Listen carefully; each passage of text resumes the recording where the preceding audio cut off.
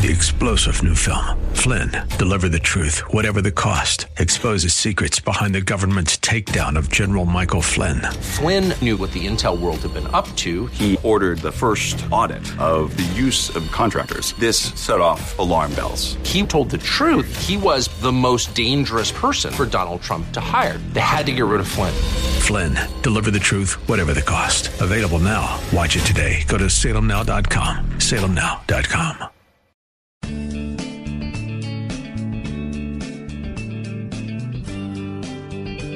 Grace and peace to you, and welcome to Reaching for Real Life Radio with Sean Azzaro, the senior pastor of River City Community Church in San Antonio, Texas, a church that exists to help people just like you find the real life you were created for and then find it to the full. And today we continue in the series in the book of 1 Corinthians, a study on the first letter to Corinth. Today we're in chapter 13, where Paul continues the topic of spiritual gifts, focuses on one of the most important topics in the Bible, definitely one of the most quoted in weddings and in sermons. It's commonly referred to as the love chapter.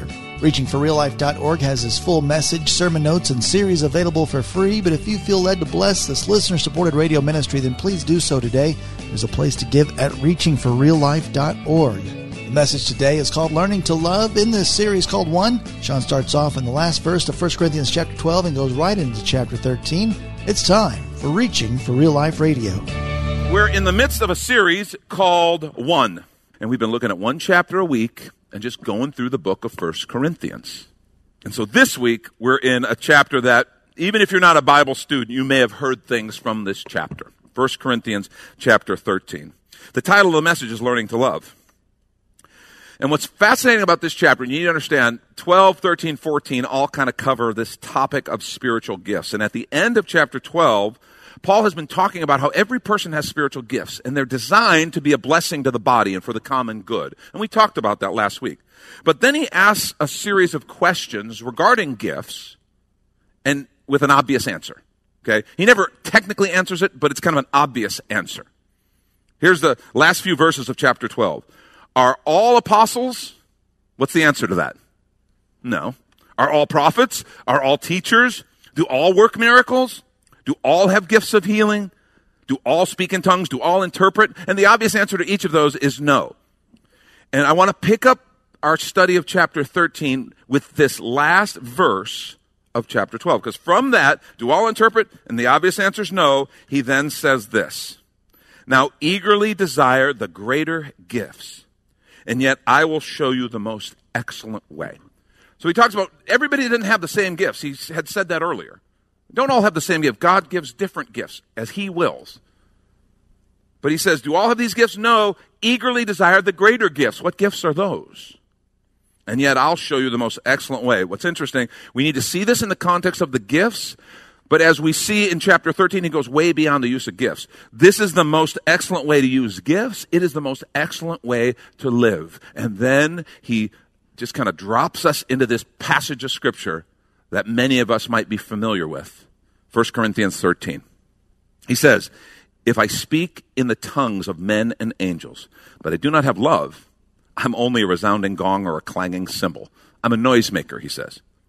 If I have the gift of prophecy and I can fathom all mysteries and all knowledge, and if I have a faith that can move mountains, but I don't have love, I'm nothing.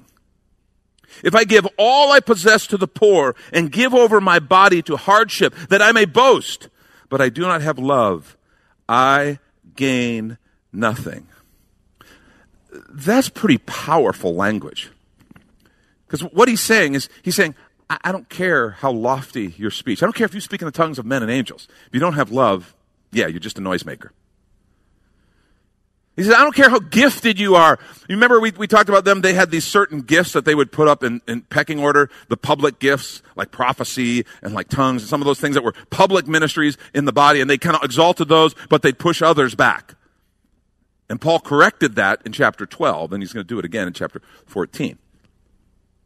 But what he says, I don't care if you have gifts. You're so gifted, and your gifts are a blessing to so many people. You know, I don't care if you have the gifts of prophecy, incredible faith, all these things. He says, if you don't have love, it doesn't matter.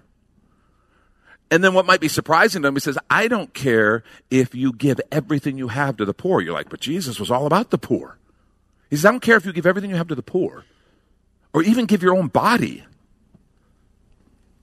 says, if you don't have love, it's for nothing. But wait a minute, why else would I sacrifice like that? Well, we know there's lots of reasons we might sacrifice. We might sacrifice to be noticed. We might sacrifice to make ourselves feel superior. There's all kinds of ulterior motives for doing good things. And he's saying, yeah, all of them. If you don't have love, you're missing it. You're missing it. He says, without it, I'm nothing. He goes on into verse 4. And he begins to tell us what love is like. He begins to describe the things that love does. He says, love is patient. Love is kind. It does not envy. Doesn't boast. It's not proud. Does not dishonor others. It's not self-seeking. It's not easily angered. It keeps no records of wrong. Love isn't a scorekeeper. Love does not delight in evil, but rejoices with the truth. It always protects, always trusts, always hopes, always perseveres. Always. And so he unpacks what love is like. And I remember years ago I heard a teacher help you apply those few verses we just read about love is patient, love is kind, love is, and all those things. Help you apply that. He says, here's a way you can kind of really bring that home. He says, replace the word love with your name and see how far you get. Okay, so instead of the word love, put your name there and see how far you get. So, I'll do it. Sean is patient there. I'm out. I'm tapping. I'm out. Not that I don't think patience is good, not that I don't want to be patient, but the fact is there's too many times when I'm not patient. Yesterday, you're like, what about this morning? I saw you in the foyer, you weren't very patient. Stop it, okay? You tell your story when you want, okay? This is my time. Yesterday, we're in a Whataburger. I run in and I'm getting a couple iced teas for Lori and I. We were driving, so just get a couple iced teas. Okay, there was a long line at the drive-thru, so I went in. Get in, and there they've got one register open, and there's this family in line taking forever to order. I mean, taking forever. And that was one thing, but then there's also a group of employees over there obviously having some little social or something. They're just all standing around. Nobody's social distancing. They're having a great time, and they're just all there. And I'm like, and there's these empty registers. I'm like, I just need to. And so I'm there, and not only is the family taking a long time, then they start, and they're going to do the exact change thing. But they don't have exact change, so they call grandma over. And auntie comes over. And I'm like, for the love of God. And it's the exact change in like pennies. 47, 48, and it's like 98 cents. I guess, exactly. She just said, give him $1. I was about to give him $1 because of love and charity. It's it's how I roll. But what happens to me is what sometimes happens.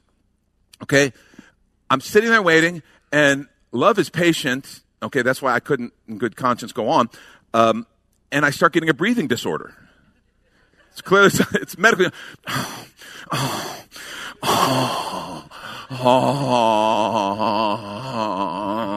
And I'm looking at the employees.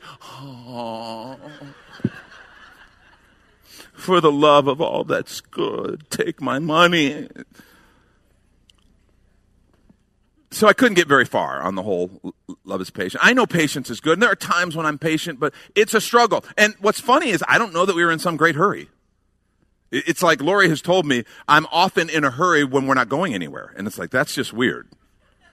But it's like, okay, well, we said we're going. We're standing up now. Let's go.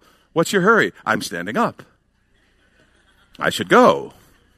That's how it works. You said let's go, and now you start doing 5 things. Why? And it reveals this struggle with patience, because love is patient. Love is kind. So put your name in there, okay? Laugh at old Sean. Yuck it up, okay? Let's get you up here and put your name in and see what happens. That is whoever that guy was, I don't remember who the teacher was. I wish I could credit them or get them back or something. That's a powerful, powerful illustration, because what it does is it puts skin on it, doesn't it? It puts love into the real world. It doesn't let it sit on the pages and be a beautiful poem that I read and maybe put on a plaque somewhere in the house. It's like, oh, I have to deal with it. love, that Paul doesn't let us do that. He makes us put it on and try it out, see if it fits. And then verse 8 is really kind of the continuation of that phrase. It always hopes, always perseveres. Love never fails. Never fails. And then he goes on. Where there are prophecies, they'll cease. Where there are tongues, they will be stilled. Where there's knowledge, it'll pass away.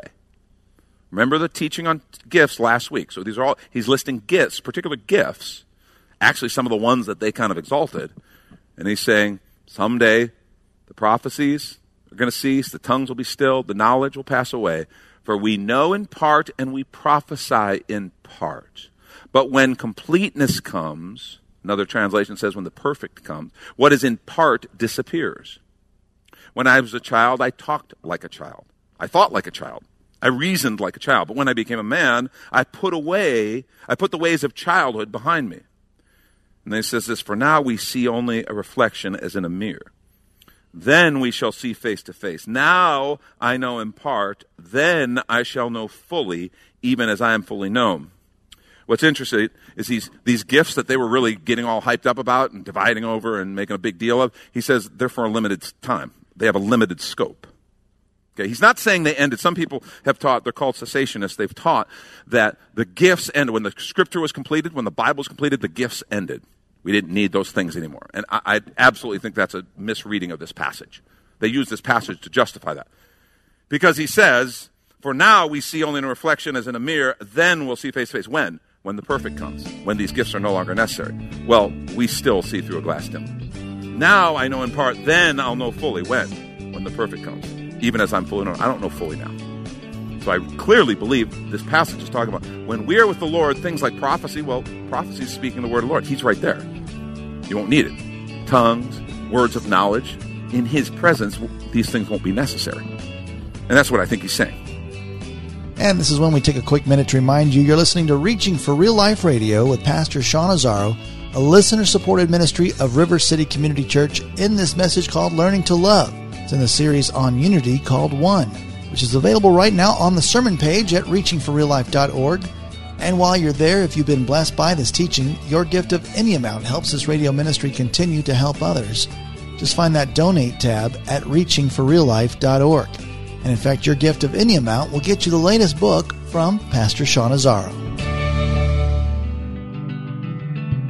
302 Books, a division of Salem Media Group, presents A Pilgrim's Guide to the Spirit-Filled Life, Rediscovering the Gift of the Spirit, authored by Sean Azzaro, pastor of River City Community Church in San Antonio, Texas. Growing up in and around Pentecostal churches, I really learned to appreciate the role of the Spirit in the life of the believer. But I also saw what I considered to be imbalance and excess in some of our churches when it came to how we taught about the infilling. Now available at Amazon.com, Sean Azzaro shares his most requested teaching and radio broadcast series in a devotional form, encouraging you to embrace the Spirit-filled life. I wrote in a devotional style to encourage readers to examine the Scripture with fresh eyes and make room for the Lord to speak about the role of the Spirit in our lives. The goal of the whole book is to simply make you hungry for more of the Spirit. Order your copy of A Pilgrim's Guide to the Spirit-Filled Life by Sean Azzaro today at Amazon or reachingforreallife.org. And now back to the message, Learning to Love. This is Reaching for Real Life Radio. You've heard me talk before about, the movie City Slickers, and this is where I catch everybody on this, right? The one thing, everybody knows about that, right? The one thing. What's the one thing in life? This is theology and philosophy according to Curly from City Slickers. So that's the secret. One thing. One thing. Well, the one thing is that organizing or clarifying pursuit or value in your life. And let me tell you what the one thing is not. That one thing is not your career. Even though we may organize our whole lives, we may do everything about our career.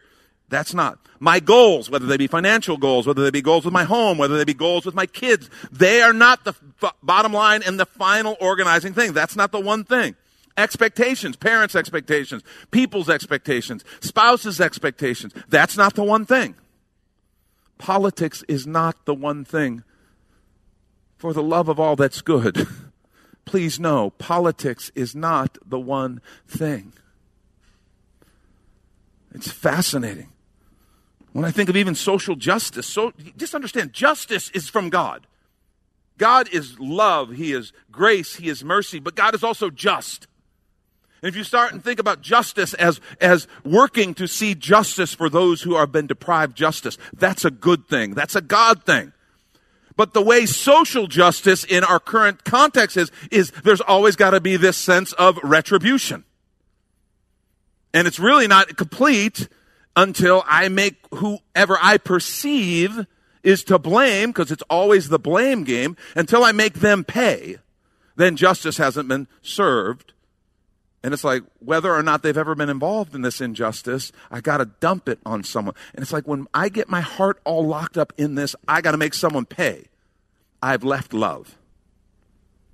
I've even left justice. It is a good thing to pursue justice. God is just. And if He weren't just, He wouldn't be good. But to turn it into something where I've got to always have this person or this group that I go after and say, I've got to make you pay for the injustice. All of a sudden I find I'm getting caught up in not love, but in hate and in brokenness. And I miss the true beauty of justice as God describes it and defines it. None of those things are the one thing. Jesus was asked, what's the most important commandment? Remember what He said? Love God with all your heart, soul, mind, and strength. The second is like it. Love your neighbor as yourself. In other words, love God with everything I've got. That's the first love. And love others the way I want to be loved. This is to be my highest purpose every day. Every single day. In fact, imagine you wake up in the morning and there's that moment when your head's still on the pillow and you're like, okay, I'm not up yet, or I don't want to get up yet, or whatever. And you're thinking about your day. Some people grab the phone and they start scrolling news or scroll Twitter or whatever. Sometimes maybe you're just sitting there. What if in that moment you said, Lord, today I want to give myself to loving you and loving others. Help me to do that. Let this day be a day where I love you first, God. I love you. I remember that you're with me all day long. I listen for your voice. I follow the nudge and the call of your Spirit all through the day. And then what if I make a point to love people throughout my day? And then you start thinking through the appointments you have in a day. Ooh, this one's going to be tough. 1 and 2, I'm okay. 3, ooh, I don't know, God. Maybe I could punch out maybe for a few minutes there. No. God, let me love that one. Let me love in your name today. And then what if at the end of the day, you go and you follow Him to the best of your ability throughout the day, and at the end of the day, Lord, did I love today? As you think back, did I love today? Is that what marks this day and where I walked and how I lived? Did I love? See, out of all the important things in life, none is as important as love. Second thing, love should determine my priority in every situation. Yes, it should be the purpose behind the day. It should be the thing that I say, God, this is what I want to live for today. But it should also determine my priority in every situation. Because here's the deal. Love always has an object, doesn't it? You talk about an unconditional commitment to an imperfect person. This agape love is choosing to love another person and choosing their interest even over my own. It always has an object. And so the question becomes, okay, I'm in a situation, God, what does love require in this situation? I'm in a conversation at work. What does love require? I'm in a conversation with my spouse. Lord, what does love require in this situation? I'm at a neighborhood association meeting, and you're like, love has no place there. I'm sorry. You're at the neighborhood association meeting, and that one guy who makes you insane and wastes everybody's time gets up. Oh, God.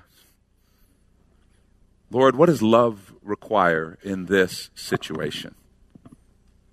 See, when you do that, by the way, it's usually not that hard to figure out. It's usually not that complex. The secret is stopping and asking the question. And what then you bump into is all the other competing priorities. Because there are other priorities, some of them good, some of them not so good.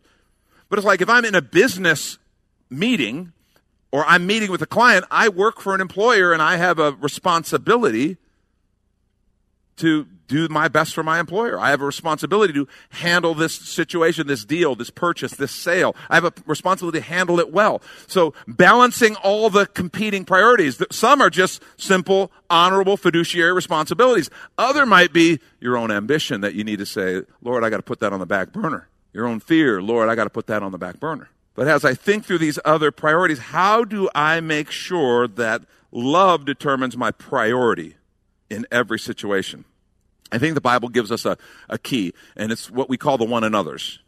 The one another's. There's lots of passages that talk about, in the context of Christian community, love one another is one of those passages.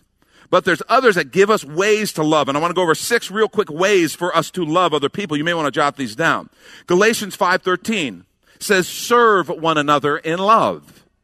It says, serve one another in love. Serving someone becomes a way to love them.